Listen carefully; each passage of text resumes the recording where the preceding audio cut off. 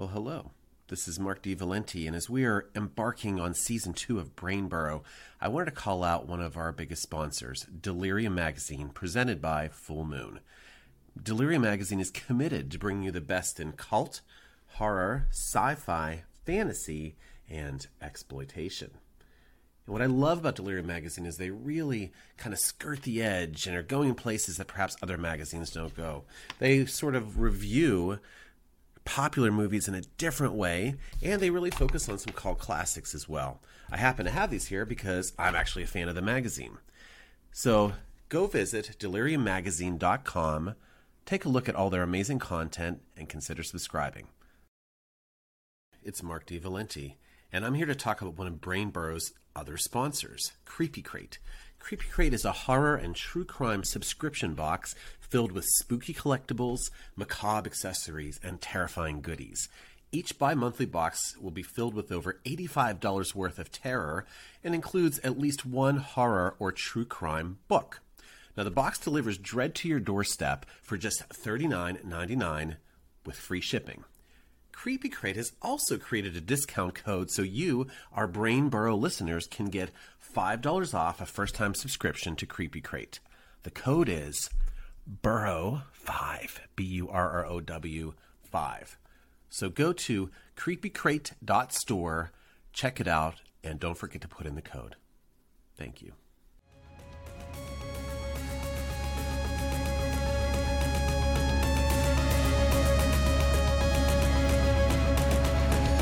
Dwelling in the darkest depths of the mind, it's time for Mark D. Valenti and Brain Burrow.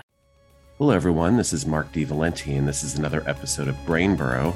This is one of our Digging Deep sessions where we have a chance to talk with our guest, and she has a chance to talk about her life. What does she fear? What does she value? What does she want?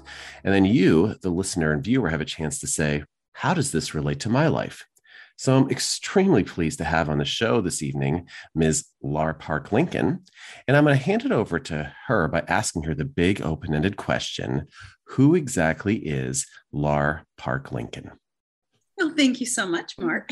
My pleasure. Thank you. This is so lovely. So nice to chat with you. And I so appreciate it being at night and not early in the morning, because I don't do morning, don't think good belongs before the word good morning. Mm-mm. Oh. Yeah. If a guy starts a text with that for a date, he has just nowhere to go. No, good to know. Who is Lar? Yeah. Well, a joke that I often say, because I was asked this, I was teaching an acting class, and I have the students, we have to describe themselves. They have to learn to describe themselves. And I just popped up and I said, for example, I am a soap opera shopping channel scream queen. And we were just all laughing.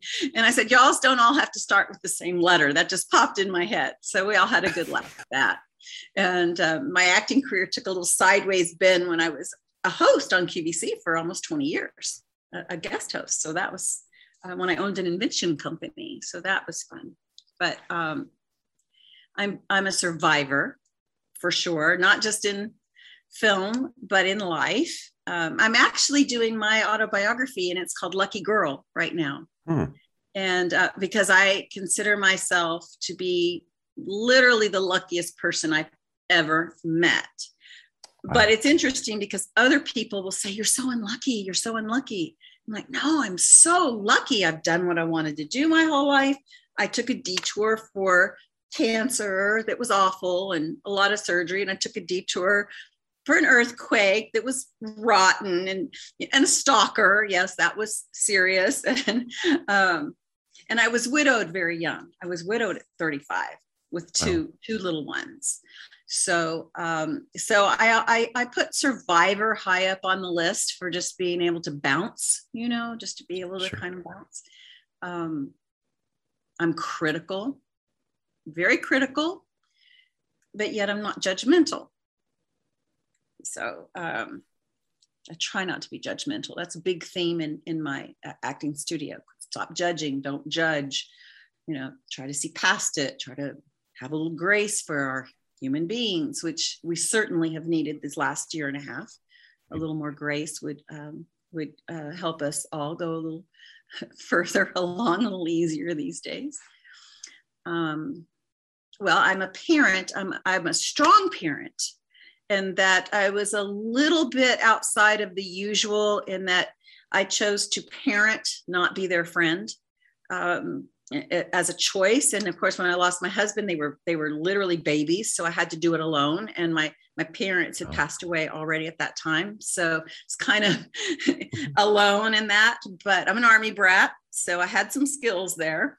But I chose to really to raise them as a parent, and it's paid off. They're fabulous adults, and now I need all their help.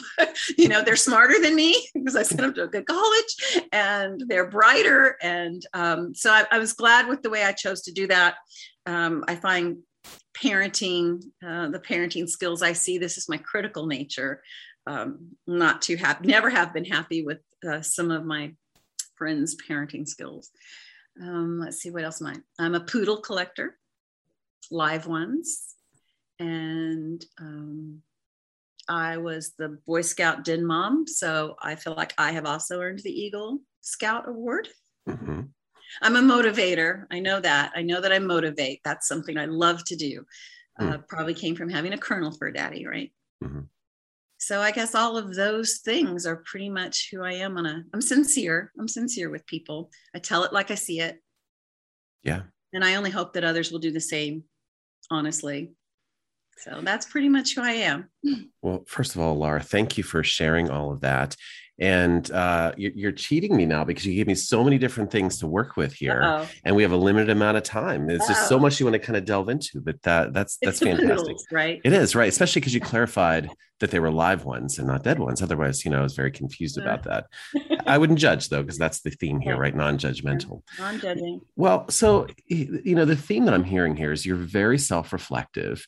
You practice, it sounds like, an attitude of gratitude, right? Where you're very much thinking about things. So how did you get to that point? You said you try. Is that what you said to approach that? Just try. Yeah. So talk about that. How did you develop that? Because a lot of other people could have been like, oh, I'm giving up, woe is me. And I'm sure you have had times like that. We all have. But your positive attitude has prevailed. How's that happen? I feel like it's been kind of more of a survival technique, really, because so I find a lot of people very, very boring, honestly. They don't try to do anything interesting. They don't jump out of a comfort zone. They don't just dive in with both feet. Now, when I dive in with both feet, I end up with a broken foot, which I have right now, a boot on my foot. Wow. Very common. I always have something broken because I dive in, and that can get you in trouble. But I've been a migraine patient since I was 17. And even though it's better now, I think early on I learned, because it was very severe migraine management my whole life. And when you have a day or an hour without a migraine, you have to really be grateful for that time, because sometimes the medicine doesn't work, or, like when I was on Knots Landing, I had to shoot every day with a migraine so much of that time. And my sister has them too. And we both are very grateful if we wake up and say, no migraine. So I think it comes from being simplistic, honestly, and seeing things happen around you. I did have to deal with cancer, and it was horrible, and I still have a lot of side effects from it. But if you wallow in it, you need to allow yourself a little time to wallow in whatever the issue is. You've got to try to figure out a way to get out of it, or you've got to have friends or support people that can help you move past the really challenging time. And I like being positive in general, most of all. Yeah. Mm-hmm. Again, thank you for talking through these tough times that you had. Mm-hmm. I love what you said, though, about allowing yourself to wallow, right? Because a lot of times we try to avoid negative feelings, but it sounds like you embrace them for a bit. You just have to, because eventually this too shall pass. And when I had to deal with Mike, my husband passed away from cancer. It's a very difficult time. And when I was going through it, I had that on the wall, this too shall pass. because everything does one way or the other. The headache will stop. The issue of the day will pass. The what is it? The feast and famine will change. The feast will go away and the famine will get better. It does. And so you just have to you have to get through to that next day. Try to just get through to it and see if it lifts. It's that old saying, the darkest before the dawn. And that, that comes from truth. Yeah. Yeah, fantastic point, by the way. It's sort of always keeping your mind going to say, and mindfulness almost, saying that things will pass. It also sounds like having a mantra or two to hold on to is important as well. Yeah, that is. Although I would say I'm not good at yoga or meditating. I'm much too a personality. It just doesn't work, but my own system works, I guess. Yeah. I'm able to kind of well, and that's another fantastic point that you're bringing up, right? It's figuring out what works for you, not saying, and not judging yourself saying, oh my gosh, I need to do yoga. You're saying it doesn't work for you. You'll do what works for you.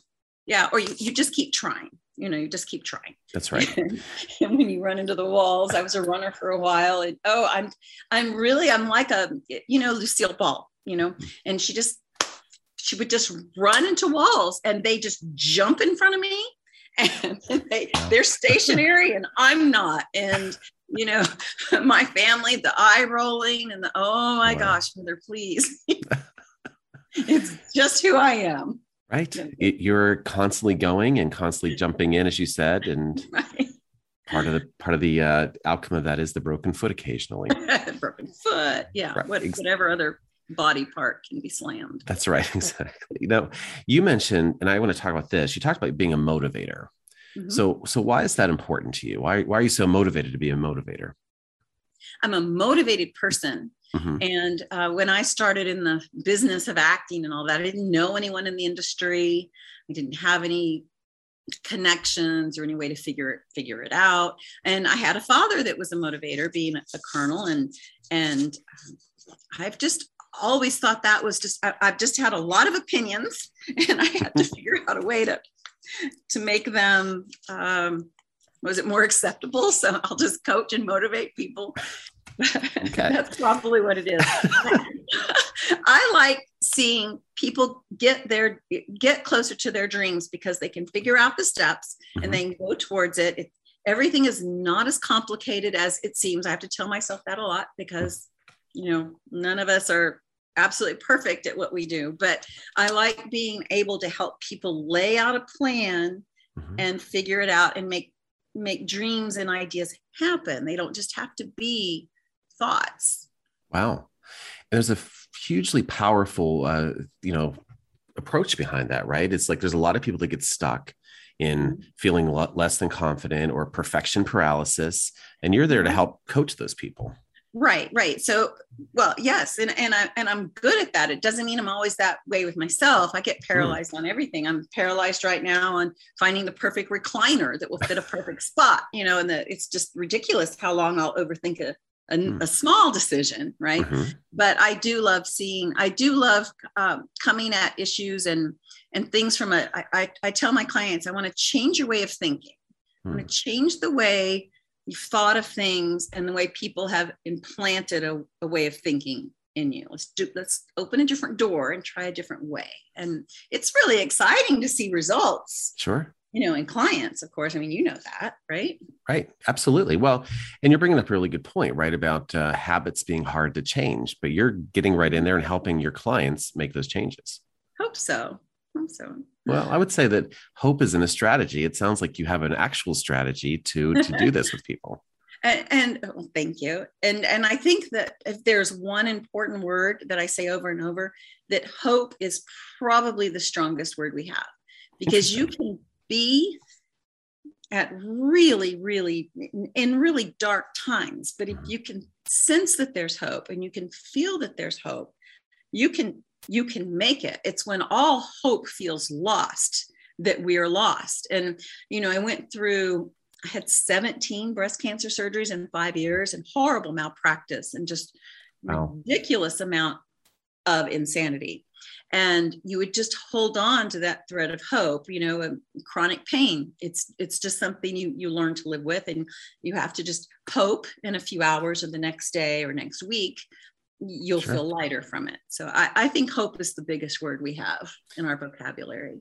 Interesting perspective. Yeah. I mean, it seems like that's played a huge part in your life as you try to get through all these things. Right. Mm-hmm. So interesting. So, whereas I'm saying that perhaps you're underplaying the role that you play in this, right? Because you have a choice. You have a choice to respond in a certain way. Oftentimes we feel like we don't have choices, but it sounds like you, Lar, have taken the choice to be that strong person, to look toward the future.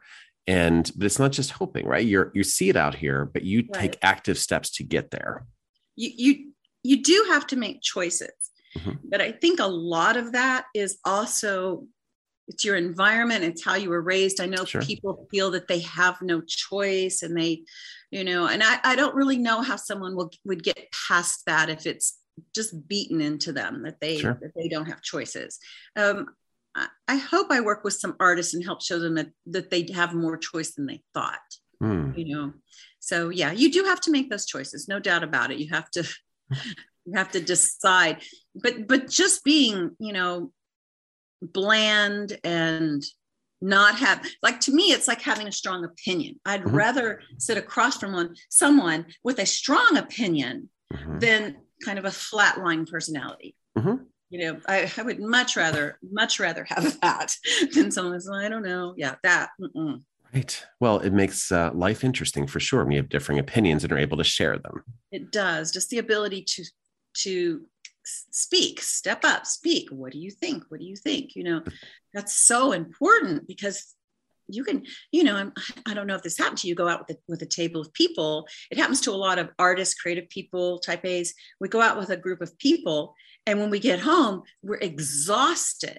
Mm-hmm. And I figured out it's because we're having to lift the energy of the table. It's kind of like everybody starts to rely on you to be that one. And so you make a decision, well, I'm just going to sit here and see what happens. And we just about can't be quiet because nothing's being talked about. So that's right.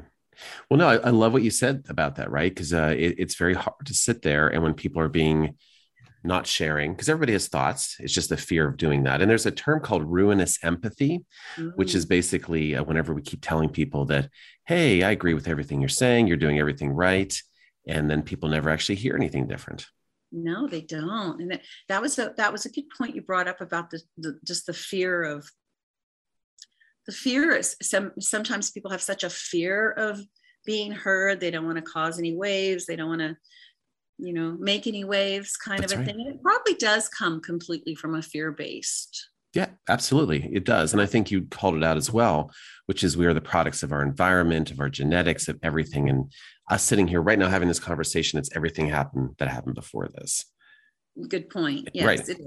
It is. You're the one that brought it up. It impacts our ability to navigate, to speak our mind, or to be radically candid with others. And that makes that, that very thought itself is what makes me enjoy motivating. We haven't done any in school really speaking opportunities this last year and a half ish, but I did always enjoy going to the schools and trying to motivate those that may not have, I didn't have a fancy upbringing.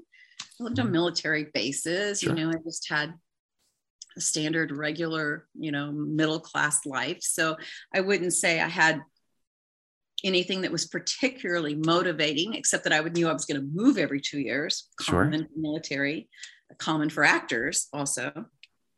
But I do enjoy helping people see different ways. Yeah, it's clear that you're very passionate about that. Mm-hmm. And it's almost like you see perhaps part of yourself in some of these people. Maybe I hadn't thought of it like that, actually.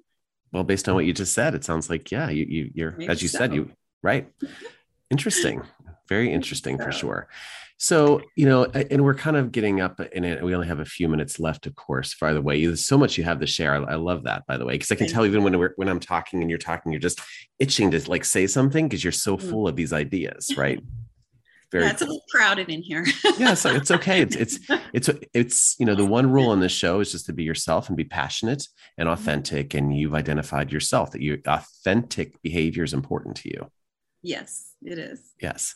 So I guess maybe in closing, in this very short episode of Brain Burrow, I want to hear what bit of advice would you give to people who are listening, about, especially for people that are feeling stuck in their lives, stuck with decisions. What bit of advice would you give those people, Laura? Oh, I might need to look in the mirror first. Oh. Stuck. We all get stuck. What advice would I give someone feeling stuck? It's probably that a single decision doesn't determine the whole course of anything. You can make a decision and you can undo it. You can change it. You can adapt it.